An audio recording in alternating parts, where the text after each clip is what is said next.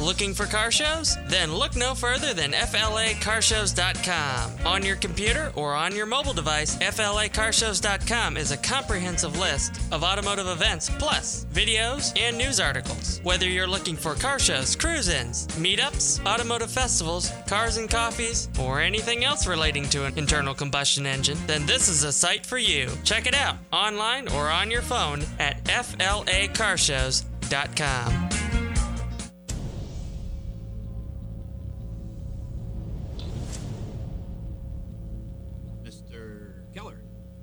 Mr. Roberts. It'll be my 9 o'clock.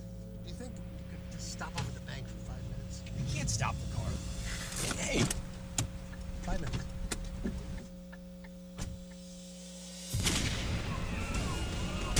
Oh my God! Drive! Are you kidding me? What did you just do? What did we just do? I can't do this, pal. I can't be involved. Wouldn't do that if I were you. Hey!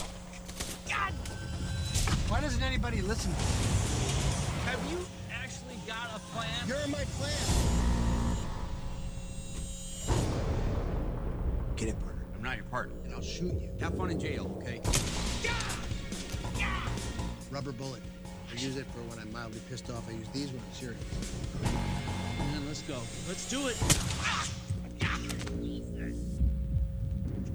Inside this case is $9 million.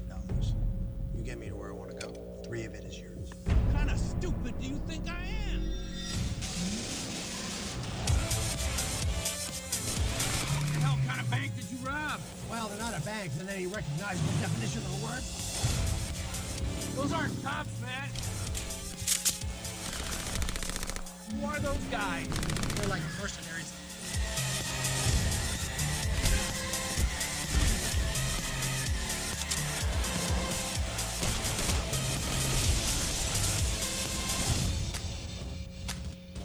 Good afternoon. Are you here for the reception? Listen, man, you better be careful with that grandmother. She's a nice old lady. Citizens arrest!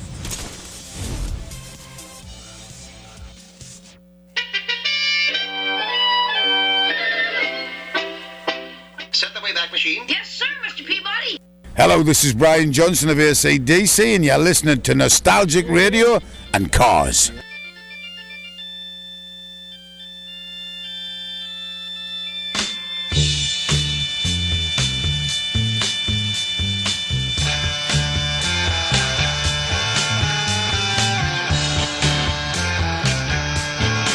Okay, listeners, welcome. You're tuned in to Nostalgic Video Cars, and I'm your show host, Robert. Running computers at Google Chat Talk, 13.com. You can see us live here in the studios. Don't forget to check out our website, GulfstreamMotorsports.com, where you can find out all about us.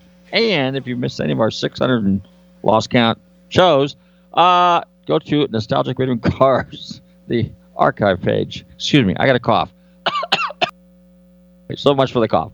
Good evening, Bobby. How you doing? Hey, I'm doing pretty well. Happy to have my voice back over here. Happy to And have by voice, I mean microphone. Your microphone. Oh, yeah. Well, I'm. So now are you in the main studio now? Yes, I'm in the control room. The control room, the command center. So how's that new gig or that new equipment working? Is it working pretty good? Our big, slick, new spaceship-looking board here is just purring like a kitten. All right, so they got it to the point now where, like, when you turn the knob, it's kind of like in car terms. If you hit the horn button, the lights come on, or if you hit the windshield wipers, the seat retracts, or something like that. Well, yeah, or like still do that? like Chevys, where you you pull on the move your seat up and the truck starts or something like that. Yeah, or stops, stalls. Stalls. Yeah. Okay, cool. Speaking of which, we have well, we got the Mighty Excursion running real good now, so we're working on that. That's our latest project, kind of like a father-son deal, but we got that thing going. Looks pretty good, and won't be long. We'll have a few more little goodies dialed in on that thing, and it'll be roaming the roads of Florida, as they say. So, hey, guys, we got a real exciting show for you this week. We're back to finishing up. We had a little issue, technical problem last week. No big deal, but we're here. We're here to stay, guys. Don't worry about it. So we're going to continue with our Rocktober theme, and we got another really special musical guest for you this evening. But anyway, the other thing I wanted to give everybody a heads up on is this weekend. Today, as I'm sitting here in an undisclosed location in a bunker, not a basement, in a bunker, somewhere in the Sunshine State of Florida. But SEMA is taking place. Now, you hear me talking about 4 major events that you need to attend to every year, starting with Scottsdale Collector Car Week, Amelia Island, Monterey, and then SEMA. Those are the main ones. Now, there's all kinds of good stuff going on in between, but those are the biggies you got to go to. Fortunately, it didn't work out for me this year again, so I'm not at SEMA, but I've got my uncle there. He's Uncle Art. So a big shout out to Uncle Art. He's out there canvassing. A big shout out to my friend Juan, who's the big media director there for SEMA, because we got all the credential stuff's taken care of. But anyway, SEMA's got a great event going on. If you ever can get there, you know somebody in the car business, because it's business to business only. It's not cars. I mean, it's not open to the public, but it's business to business only. So if you know somebody that's in the car industry of some kind, they can probably apply and then get you a guest pass. But it's one of those things that you have to do.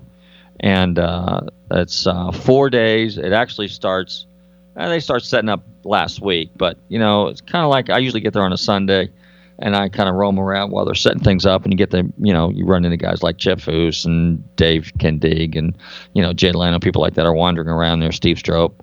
You know, and then some rock and roll guys there that are car guys, you know. Michael from Van Halen's there, Michael Anthony, Billy Gibbons. You see him wandering around there all the time. A lot of car guys, and so it's a lot of fun. But it's the best of the best. But SEMA stands for Special Equipment Manufacturing Association. So anything to do with the aftermarket parts industry will be there. And let's just to give you an idea, it's 2,800 vendors, and somewhere between 250 and 300,000 people at SEMA. And then you've got Apex.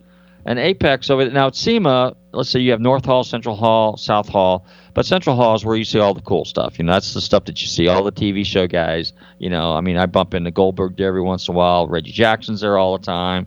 You know, Corky Coker, my good friend from Coker Tire.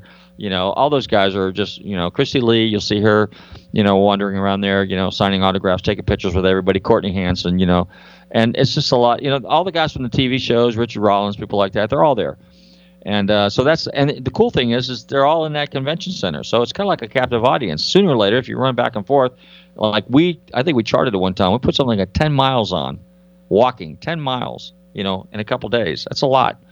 And, but in Central Hall, you got Hall, you got Edelbrock, you got Coney, you got Eibach, you got Coker Tire, you got the guys from, you know, the seat company. Used to be Ford would be there, Chevrolet would be there. They're not there this year. The big manufacturers are not there, but they got all kinds of other substitutes in there. The cars that you see there are just absolutely amazing. The cars outside, just some amazing talent. I just had this discussion with a friend of mine, and we're talking about the cars today, you know, and what's going on with auctions and Bring a Trailer and some of the other auctions, Broad Arrow, RM, Gooding, Mecum, everybody.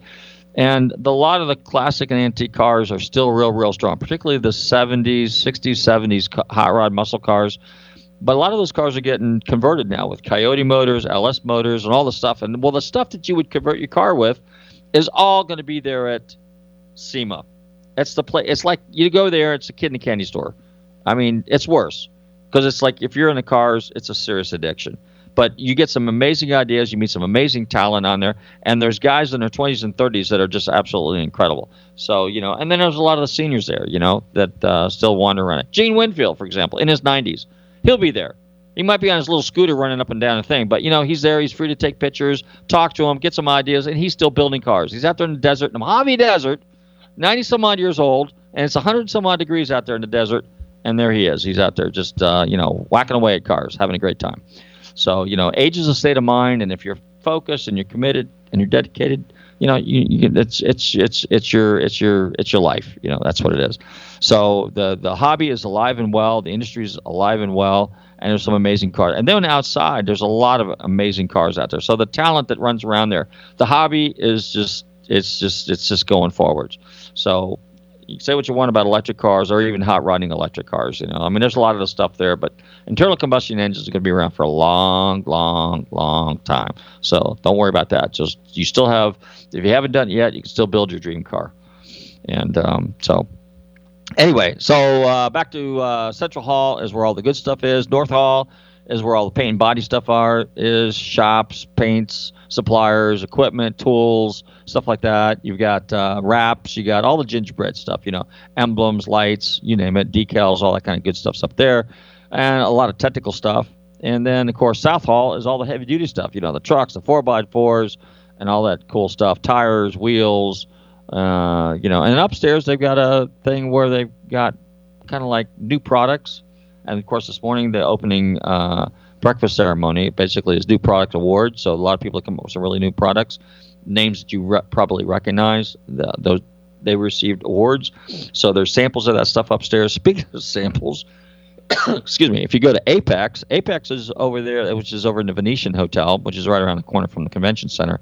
And that's where you'll find Seafoam. Our good friends at Seafoam will be there. Our friends at WD-40 will be there. Our friends at JB Weld will be there. Our friends at Amalie Oil out of Tampa, which everybody's familiar with, Amalie Arena. So Harry was there hanging out with his guys. Dennis is still hanging out with those guys. And he's a friend of ours. And they're still sponsoring the Gator Nationals and some truck pulls and things like that. So Amalie Oil, buy oil from Amalie. It's good stuff. I use it myself. We use their economy brand, which is Wolf's Head, which is just as good as the good stuff. And let's see who else. Centrex is over there. Bosch is over there. Everybody's over there. All the hardcore mechanical stuff that keep your Wagner parts. Stuff to keep your cars going. And so that's kind of it in a nutshell. Now, having said that, and I'm not at SEMA. We're going to do a special on SEMA next week. We got a couple guys coming in. They're going to be talking about, some of the cool stuff that took place there. And one of the things I was over at my friend down at Tubby's, big shout out to Lynn down there at Tubby's Restoration in St. Pete. And he had a 69 Mach 1 in there. And Dakota Dash, which is another one of the companies that's out there, does electronics and stuff. They do a lot of stuff mostly they started out doing Chevrolets and then Ford trucks and Chevy trucks and so on. But now they're getting into a lot of the muscle car stuff. But they did a really, really nice retro style gauge cluster assembly with tacking gauges and all that stuff with LED lights and the Mach 1 clock and everything. And I saw that in the 69 Mach 1. It was over at Tubby's yesterday, and that was pretty impressive. I was truly impressed with that. That looked cool. And especially as I get older, my eyeballs aren't that good, so LEDs is kind of the trick way to go. Anyway, on that note, I think it's time to get ready to get our guest on the show. Bobby, you going to fire up the stereo there? And we're going to go to a commercial break. We're going to fire up the radio, and we're going to get our guest on the show, right? Yeah, I was just going to ask anything else you got on that FLAcarshows.com minute there? Oh, the FLA car. Okay, so basically, well, there's a lot of stuff going on. I mean, you need to check it out. But anyway, I think that's it right there. Yeah, Moultrie, Georgia, swap meet's coming up. Turkey Rod Run's coming up. Our friends down there in Broad Arrow's doing an auction in Fort Lauderdale. I think RM's doing an auction. Just a lot of stuff. But stay tuned. But go check out FLAcarshows.com. And obviously stay tuned to Nostalgic Radio and Cars because we'll tell you about some of the stuff that we're planning on going. Palm Beach Concourse is coming up. They just had the Fort Lauderdale Concourse was this past weekend. And the Fort Lauderdale Boat Show, which I usually go to those. But I just got so many projects going on I can't get away. Anyway, on that note, Bobby, let's go to commercial break. Let's fire up the stereo. Let's get a guest on the show, and let's talk music. All right. Tune into Nostalgic Radio Cars. Touch that dial. We'll be right back. You may be owed some money. After 911 and 411, call 541. That's 727-541-1741. Call Gulfstream Motorsports for a diminished value report. Due to my 28 years experience in the auto salvage business, I'm very good with wrecks. So if your car's been involved in a wreck, call me for a diminished value report. Call 727-541-1741. You may be owed some money for the lost value of your repaired vehicle. And visit us at GulfstreamMotorsports.com. Looking for car shows? Then look no further than FLAcarshows.com. On your computer or on your mobile device, FLAcarshows.com is a comprehensive list of automotive events, plus videos and news articles. Whether you're looking for car shows, cruise-ins, meetups, automotive festivals, cars and coffees, or anything else relating to an internal combustion engine, then this is a site for you. Check it out online or on your phone at FLAcarshows.com.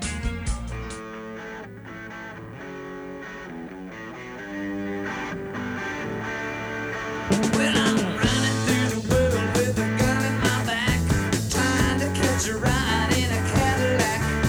Thought that I was living, but you can't really tell.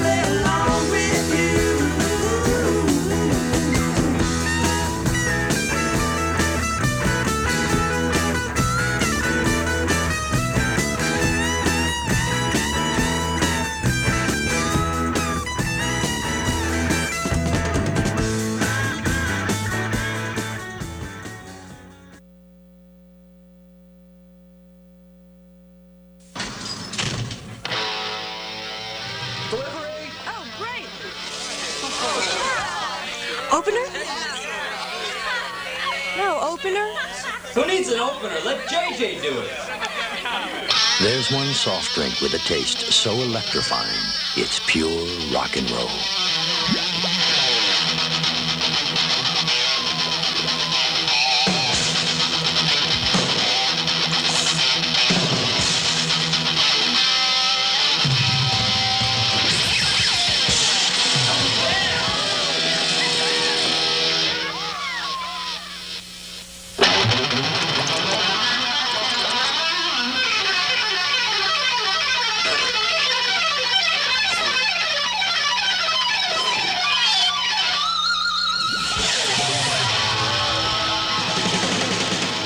Pepsi, the choice of a new generation. Hey, this is Chuck Wright. You might know me from Quiet Riot, Alice Cooper, House of Lords, and others. You're listening to Nostalgic Radio in Cars. Bang your head. Back to Nostalgic Cars, and it's time to introduce our special guest for the evening. And you get a little sample of his handiwork here. I'm delighted to welcome to the show guitar soloist and part of the current guitarist for the current lineup of UFO heavy metal rock band. Delighted to welcome to the show this evening, Vinnie Moore. Vinnie, how are you doing this evening? Hey there. I'm doing great. Thank you very much, man. Great to talk to you. Yeah. So let's jump into that Pepsi commercial there. Now, at first, I wasn't sure whether that was you or not because I was watching the video, but that is definitely your handiwork, right? That's me playing, and the guitar player shown in the commercial is Derry Grahan from the band Honeymoon Suite from Canada. Really? Interesting. How'd you get that gig? You know, I was in Guitar Player magazine in a column which was called Spotlight for New Talent, and there was a production company in Los Angeles. They were casting for that part, and they were having trouble finding somebody, and they saw my write-up and my picture, and the write-up was really good, so I guess they kind of thought maybe this guy's worth checking into. I got a call one evening in January, I think it was, and the next morning I was on a plane to L.A. from the East Coast. And initially I was auditioning for the main part in the commercial, being seen in the commercial, but I didn't get that, but I got the music part. I think I was a little young. I think I was like 19 and just a little camera shy. You know, and here I was in big old Hollywood with all, you know, it's kind of a little overwhelming for a kid that was 19. Well, now, speaking of 19, let's go back a few years when you were, 12? That's when you got your first guitar? So So let's go back to 12. Bring us forward. Well, I really started, actually, when I was 13. Started taking lessons, and I still remember the date, February 10th. And, I played for a year, taking lessons, just learning the basic things. And I think about a year and a half in, I got recommended to this really good teacher who was a local guy, who was a rock guy, but also studying with some of the jazz greats like Pat Martino, who lived close by in Philadelphia. And at that point, I just became really obsessed and serious about guitar and thought, this is what I want to do with my life. I just became obsessed with it, and I would practice constantly. When other kids were going outside and doing things, I was just like holed up in my bedroom, like working on anything I could think of, songs, solos, writing, you name it. Who were some of your early influences? Well, before I started playing guitar, it was like Richie Blackmore, Brian May, and I was in the Zeppelin and the Beatles, so just like your standard rock stuff. And then I started playing guitar, and I found out soon after that about Jeff Beck, and eventually got into fusion guys like Larry Carlton and Al Di Meola. Van Halen, of course, was amazing.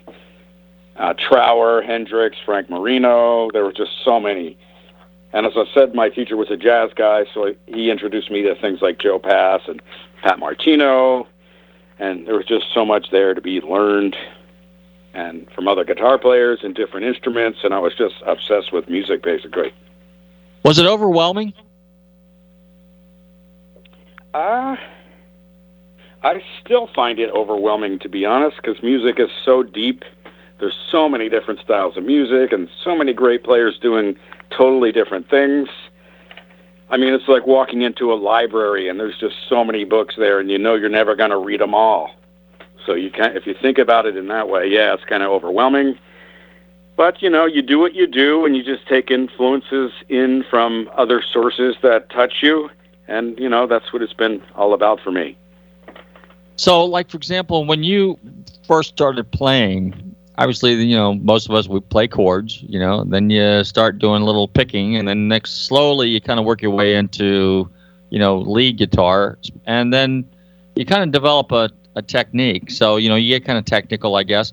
But, you know, you mentioned Eddie Van Halen, and in one of your interviews I was listening to, you were talking about him and how he was doing some of the stuff. And I don't know if I use the term shredding, okay, because the 80s was kind of a completely different style of music than, you know, than the Robin Trowers of the world and the you know, the Alvin Lees and the Ritchie Blackmores and Eric Clapton. I mean, it got into different, you know, it's kind of like, you know, the hair bands and all the 80s stuff and the heavy metal stuff, you know. So if I use the term shredding, is that kind of like a negative connotation, or do you guys like that connotation? Because you're pretty heavy on a guitar, you know. And Eddie Van Halen kind of, I don't want to say pioneered it, but I guess in a way he kind of really did, because everybody uses his as an example, because he came up with some pretty unique stuff. And it's like when you're a guitarist and you become totally consumed with it, you know, they used, in my era, you know, it was always Jimi Hendrix. They say, well, you know, Jimi Hendrix was really good, but he was a showman. I mean, you look at someone like Buddy Guy or Clapton or anybody like that, they're all equally as good. But then when you get into the 80s, you guys just like did stuff with a guitar that nobody thought was even possible. And Eddie started it. I've watched people were pushing the boundaries. Yeah. Sure. So I've come to terms with the term shred, but to be honest, back then I didn't like it because I did feel like it had a negative connotation. To me, it meant somebody who could go nuts on the guitar physically, but maybe, you know, didn't have the feel and the phrasing and all the other things that are more important in my mind. But it's been used ever since, and so I've just accepted it as somebody who can really, you know, get down on the guitar and do a lot technically. But yeah, back then I didn't like it very much. I don't know who came up with that term. I first heard of shredding when I used to get ski magazines, and they were all these like pro skiers, you know, would talk about shredding up the hills and the mountains, and that's, you know, maybe somebody took that term from skiing and brought it over into guitar. Are you a skier, by chance? I haven't in a long time, but I used to go a lot out west, and yeah. Cool. All right. So you're more of a downhill kind of guy, a little slalom, casual, GS, or what was your style? Yeah, I mean, back when I used to do it, I used to be addicted to speed, and I would just like really fly, and I think like older me would never do that. It's just too risky. Yeah, bump skiing and all that stuff. Yeah. Oh, interesting. Okay. What type of skis did you use back then? I had K2s. All right. I believe. I don't remember what size. It's been so long. And last time I went, I rented some skis, and they're more parabolic nowadays, and apparently they're shorter than the ones we used, you know, back when I first started going. Yeah. It's a whole different thing. Yeah, okay. Well, I can relate to that because I had a pair of Case 2s and I had Lang boots back in the day. So, yeah, and like you said, it's all changed. Everything's changed. So let's talk about guitars a little bit. Okay, so you did your first – you were with a band called what was it called? Vicious Rumors, right? Yeah, man, way back. That was right after the Pepsi commercial, actually. Okay, so when did you start becoming kind of like a solo artist? Because you actually – in '86, you actually did your first solo album, which was Mind's Eye, right? But before that, yeah, it came out in '87. I recorded it in '86. Okay, and that was pretty much an instrumental album, wasn't it? Most of the music on there. It was totally instrumental. Yep, Mind's Eye. So how do you define yourself? So in other words, when you're playing for, let's say, like when you're playing for Vicious Rumors, and you're the lead guitarist. And there were some lyrics in some of their music, but a lot of it was instrumental as well. And so and then you referenced Jeff Beck early, because Jeff Beck does a lot of instrumental stuff. There's no lyrics, no singing in a lot of his songs, other than in the early days when he was with the Yardbirds or somebody like that. Yeah, but I think he got sick of Rod Stewart and So did that have an influence on you too? I mean, when you watch someone like Jeff Beck, who's just an absolute artist on the guitar, and he did a lot, and a lot of it's instrumental. In fact, really, if you want to take Pink Floyd, for example, Gilmour, a lot of their stuff is kind of instrumental based, even though there's some lyrics in it. Gilmour was another big influence on me, actually. Really? Okay. So this is all leading up to you're doing your own thing, and then so from the time that you got before Vicious Rumors, what was your life like as far as a musician? I mean, you were playing? Was that before like the days when you were doing some stuff with Alice Cooper and Rush and stuff like that? Was that before that? Yeah, that all came later. I mean, before that, I would have been like 17, 18, just playing guitar and playing in cover bands at bars and stuff. And I kind of got frustrated with that because I didn't want to play covers anymore. I wanted to write my own music and play my own things. And so I quit the cover band. I bought a 4-track recorder, and I just started sketching out ideas, song ideas, and making recordings. And that paid off because that's what ultimately led to me, doing the Pepsi commercial. And then the Vicious Rumors record came after that. And then I guess a couple of years later, the Mind's Eye record was my first solo record. And I do always like to blame Jeff Beck for being instrumental because he was the first instrumental guy I ever heard. But, I also got into guys like Dee Miola and Larry Carlton, and there was just a whole thing of guitar players doing instrumental records, but none of them were rock. It was mostly like fusion-y kind of stuff. So, I can't think of many other rock things before the late 80s when I started doing it, and as well as others. So before the Pepsi commercial, you said that they saw you. There was an article written about you in one of the guitar magazines, right? Yeah, Guitar Player magazine. So what was that? What was that write-up about, and how did they find out about you? It was called Spotlight for New Talent, where younger players from all around the country would send in demos and hope to get featured in the column. And each month there was like 3 guys featured, and I was one of the guys. And I think it was January '85, and that was pretty much the start of everything. It led to the next step, and then it was kind of like dominoes, one thing led to another, and I was able to launch a career, basically.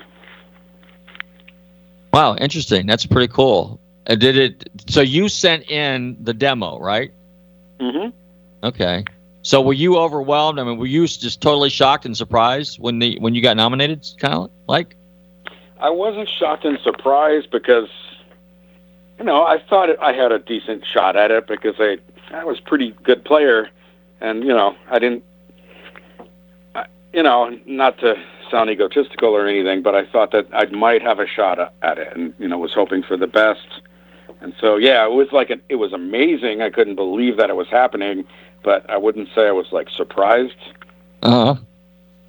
No, I think it's pretty cool. I mean, that's just like those are the stories you hear about, and you go, damn, you just want to slap yourself, pinch yourself, and go, that's pretty impressive. I'm impressed with myself. So that's pretty cool. And then how'd the thing with Vicious Rumors come about? How did you get, did you have to audition, or did they just say, hey, look, you're the guy? Well, the record company they were with, I was talking to the owner of the label, and they needed a guitar player, and the record label wanted to get me on the record. So he had an idea, that I, would go out west. They were from San Francisco area, actually north of San Francisco and Santa Rosa. Oh, really? He had the idea to bring me out, rehearse with the band for a while, and just cut a record. And then, there were tour dates, so be it. But, just kind of do something and see what happens. Interesting. So that's how that came about. I ended up going out west for 4 months and sleeping on the other guitar player's floor. Good times. When did you start writing? I started writing before I sent the tape in to Guitar Player. I just started putting ideas together, and I had always come up with different parts and stuff, musical parts, even when I was younger, like maybe 14, 15. Even if it was just 4 chords or something, I would always record myself playing chords and then play live with the backing track of my chords, soloing. Interesting. And then, so when you're writing your music, what's it like? And I'm going to play because I really don't know, so I don't know the answer to this. But like when you hear people writing music, and they're writing lyrics, they have lyrics in their mind, then they write a song, or they have a song in their mind, and then they put the lyrics to it later. So when you're writing music, and it's going to be instrumental, what's the process like? It happens like every way possible. There's no one way that the inspiration comes. It could start with a groove. It could start with rhythm guitar, a rhythm part. It can start with a melody, and it happens every way it could possibly happen. There's no one way that it has happened for me. I mean, sometimes I'll just lay down a groove in my studio and start playing with it and maybe form a song that way. Sometimes I'll just be sitting around playing guitar, and I hear this melody. I play this melody, and I'm like, wow, that's really awesome. I got to record it. And so I used to have like a little Sony Walkman recorder back in the day just to record all my ideas, as they would happen so I didn't forget. Now I use my phone, of course, but usually once I get that first spark of inspiration, the floodgates seem to open, and I end up getting like related ideas, But songwriting is like a feast or famine kind of thing, You could sit around for a week playing and nothing, that moves you comes out, and then all of a sudden, bam, there it is. Something that, inspires you, and then you start the process. Yeah, when I know I've interviewed some guys, musicians over the years, and many of them have said this, and I'm not sure if you can concur with some of this, but a lot of times they'll say, I listened to a song, let's say, a blues song or a jazz song or a rock song, and I like part of the lick, but I kind of wanted to put my own spin on it. So basically, I stole part of the lick, and then I modified it. And if you really listen, you can kind of catch it. But if you're not, it sounds really good, and it's my baby. So what's your take on that? It happens all the time, whether people are aware of it or not aware of it. I mean, like sometimes you're working on something, and it kind of has a familiar feel or sound. I mean, I've written things where it's like, what is this? Does this come from another song? And I have a song on my first record called The Journey, where I always thought the melody reminded me of something else. And I always tried to think of what it is, and nothing ever came to me. So hopefully I haven't unintentionally ripped something else off. But I try not to consciously do that, but I know self-consciously it's impossible not to do that. In fact, somebody heard a song from my new record and said, hey, that reminds me of Hendrix's Spanish Castle Magic. And I'm like, you know what? You're totally right. And Jimmy was a big inspiration, and I love that song. So who knows, Speaking of which, I never heard that song. Would I have come up with my song? I'm not sure. Well, I mean, it's like, you can sit there and you can have a guy in New England, you can have a guy in Florida, you can have a guy in northern, in Oregon, Colorado, and somehow it's just the same thing in the car business. Somebody comes up with an idea, and then they build it, or they write it, or they produce it, and then and you got four guys on the planet in different locations, don't even know each other, but they just kind of have the same kind of, let's say, vibe, and something comes up, and it manifests itself, So I get that. Like collaboration. Yeah. And which is what I did a lot on my new record, actually, because I have 4 different vocalists, 6 vocal songs, and I was collaborating that way just by sending files and stuff to people. And it's also what I do with UFO before we get together. I wanted to get the UFO, but since you just went ahead and brought that up, so right now you're the lead guitarist for UFO. You've been with them since what, early 2000s till about just recently here? They're still together, right? 2003, and we're still together. I should be over in Europe right now, I think in Greece, but our European tour got canceled because the singer had some health issues. He had a couple stents put in the heart arteries, and he's in recovery right now, and hopefully we're going to do some stuff next year, depending, on how he feels. That's Phil Mogg, and he's one of the original founding members, right, for UFO? Yeah, yep. Okay. He's the only member throughout all the years that's, been the common thread, that's kept it all together. Okay. There's been different guitar players. and I want to touch base on that a little bit too. But you talked about your album, so you got a new album coming out. You're going to debut next week, and it's called Double Exposure. Is that your Correct. deal, or is that with UFO? No, that's me, my solo record. Okay. Talk about that a little bit and some of the songs. There's 12 songs, and interesting thing happened with this one. I wrote it during the COVID lockdowns when nobody, knew how long we were going to be home, unable to tour. And I thought, I'll just get busy and, I have these 6 songs. I'll put out an instrumental EP, maybe only on digital. Maybe I'll have CDs made up, just to keep busy and do something.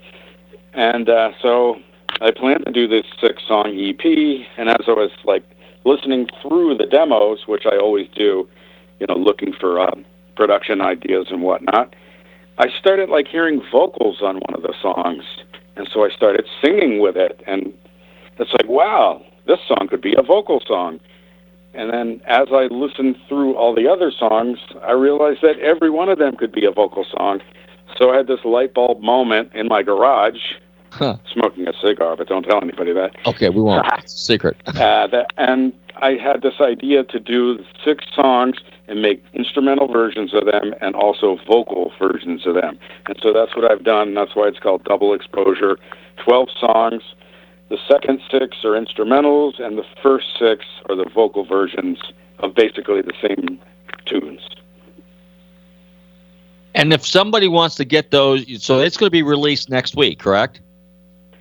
Yeah, it comes out on Election Day, so there's 2 things you need to do that day. You need to get out and vote, but first you need to buy my record. Okay. Actually, iTunes and Amazon are both taking pre-orders at the moment, so yeah, it will be available. All right, so let me ask you this. Good. We'll just we'll tell everybody about it. Well, we pretty much have, so that's good. So it's called Double Exposure. It's got 12 songs, and they're music with vocals. So there's singing involved in this thing. Yep, 4 different singers on this one, 4 friends of mine. So did you write the lyrics too? I wrote some of the lyrics. Basically what I did is I sang over all 6 songs and had melody ideas and, just some temporary lyrics, some lyrics that were good, some just kind of syllables, in there just to kind of create the melody with the voice. And I sent each guy 2 versions of the song, the one with only the music and the one with me and my temp lyrics. And I said, do what you want. If you want to copy any of my stuff, take it. If you want to totally do your own thing, then just do your own thing, whatever inspires you. And both things happened. Some, a chorus in a song called River Flow is mine. The chorus in Still Waters Run Deep is mine.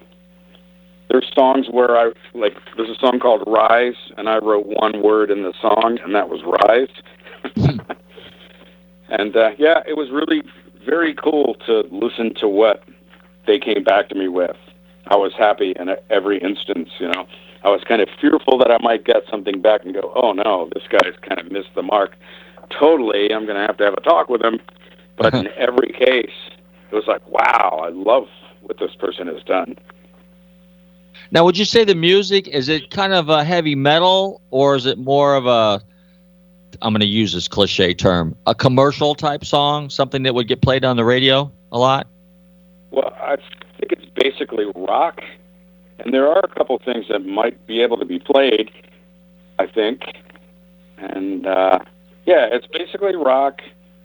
I was going to call it something else, but yeah, it's not really heavy metal. I mean, there's even one song that has a southern rock kind of vibe to it. It's called Hummingbird, and I got my friend Keith Slack, who lives down in Texas, to sing on it. So he's got that big Texas-sounding voice. It was totally cool for this song.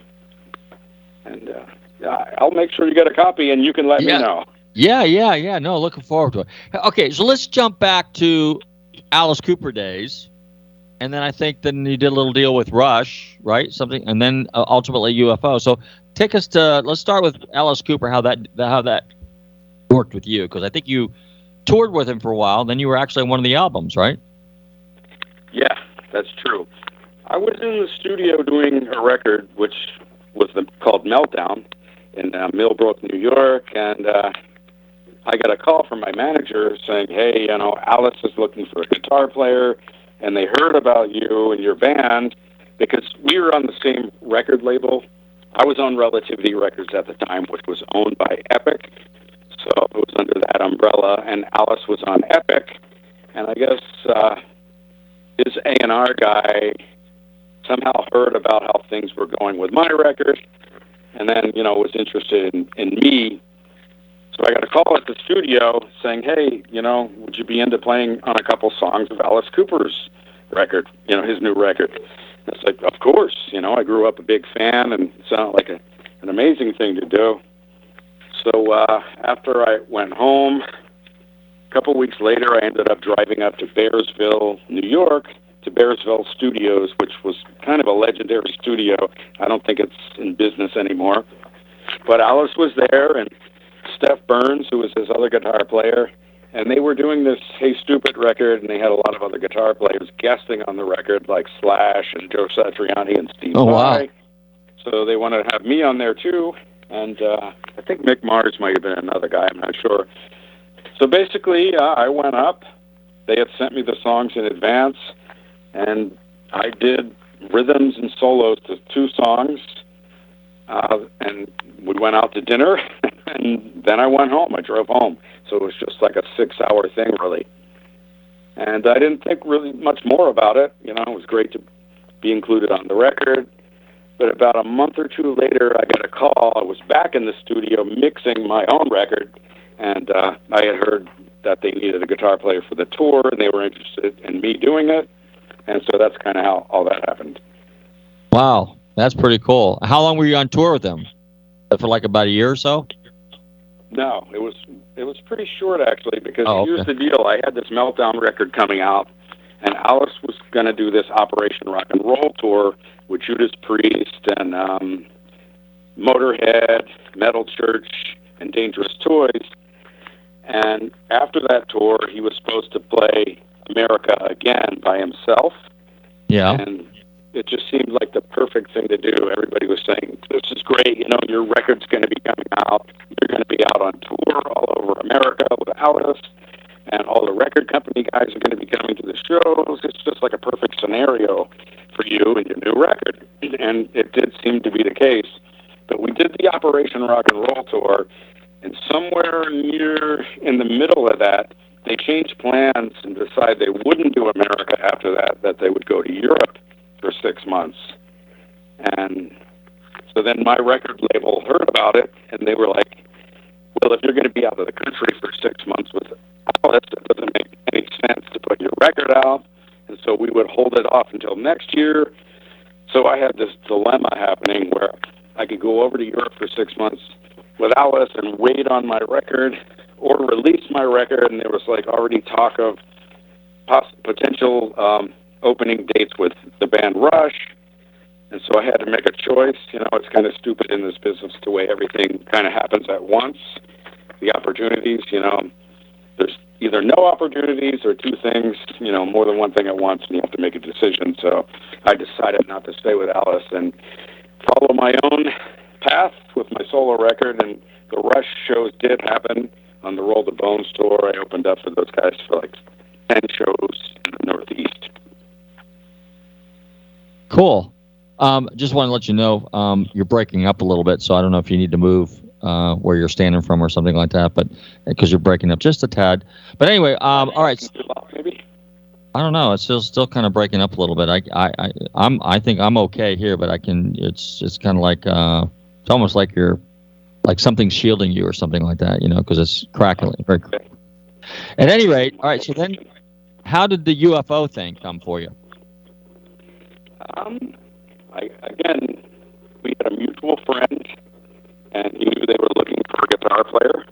Right. And he recommended me, and so I got a call one day from my manager telling me about it and asking me to send a CD to Phil Mogg's house, which was funny. And he gave me his home address, and I put together like 11 songs of mine, put them on the CD, and sent it to him. I think maybe 10 or 11 days later, I got a call saying stuff and would like you to join the band. Wow. So what's it like? And this is a question that, people always talk about, because like with a lot of bands, it's like a revolving door with some of the musicians. Okay. And, it's kind of like, we'll use Deep Purple example. You had before Ian was their lead singer, they had another singer in there. And then, then Ian was there for a long time. Then, of course, he had some issues with Richie.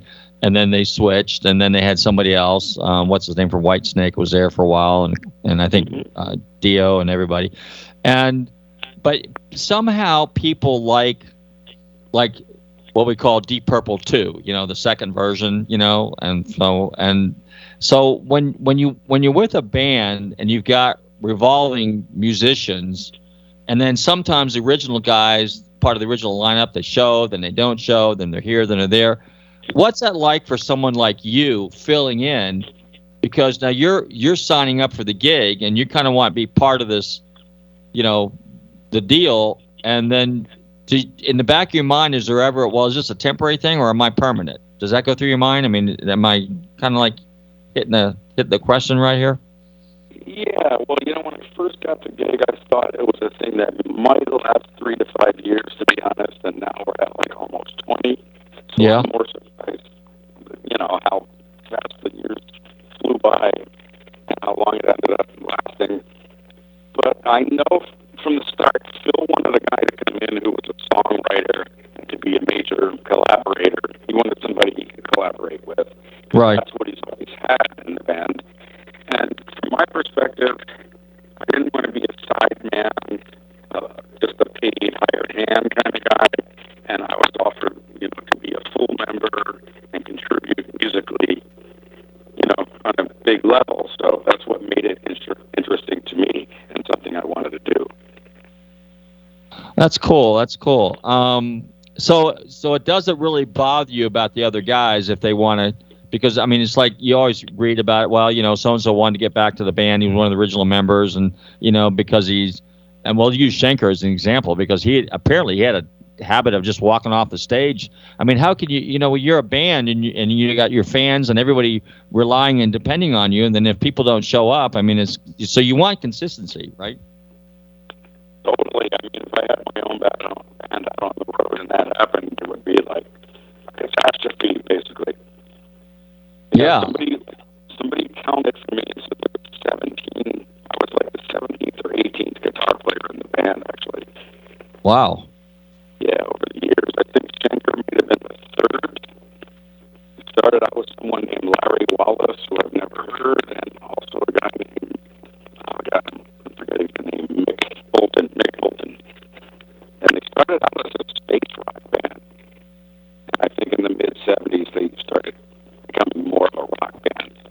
Uh-huh. Well, Vinny, we are just about up against the clock, and I want to thank you very much for hanging out with us here at Nostalgic Radio Car. We didn't quite get into the guitars, Dean and Kramer and all that stuff. I wanted to get a little bit into that, but we'd love to have you on again sometime. Your album comes out. I'm sorry, go ahead. Yeah, but your album comes out next week. So if people want to find out more about you, how do they go about doing it? Just go to my website, VinnieMoore.com, and also my Facebook page, Instagram, and you can get all the information there. Super. Are you planning on touring Florida anytime soon? I have my booking agent looking into dates up, right now for next year, and I hope to come back to that area. I've been down there a bunch. I used to be with Teen Guitars, so I've been down there several times. And also my Phillies are playing in the World Series tonight. And they play down there in Clearwater for the preseason. All right. Well, super. Well, Vinny, I want to thank you very much. I wish you all the best of luck. Thank you very much for hanging out with us here. Look forward to hearing your new album, and wish you luck here on some future touring with UFO. And hope Phil gets through his medical issues, and you guys can go out there and rock and roll and heavy metal it up again. Thanks very much, man. I appreciate the kind words and great talking to you. Super. All right. Well, take care. I want to thank my listeners for tuning into Nostalgic Radio and Cars this evening. Our special guest, Vinnie Moore, guitar soloist and guitarist for UFO, and then some. I mean, this super guy, you got to listen to this guy play guitar. He's super, super, super, super. I'm envious. But anyway, I want to thank all my listeners for tuning in. Don't forget to check us out here every Tuesday night between 7 and 8 p.m. on the Tan Talk Radio Network. And don't forget, there's a lot of car shows. You want to find out where all the stuff is, it's definitely go check out FLAcarshows.com. Don't forget to tune into our show. Like I said, tell your friends about it. If you missed any of our past shows, check out Nostalgic Radio and Cars, the archive page, nostalgicradioandcars.com. And, well, I want to see you guys out there in some of the car shows. In the meantime, everybody stay safe, drive carefully, and love your family.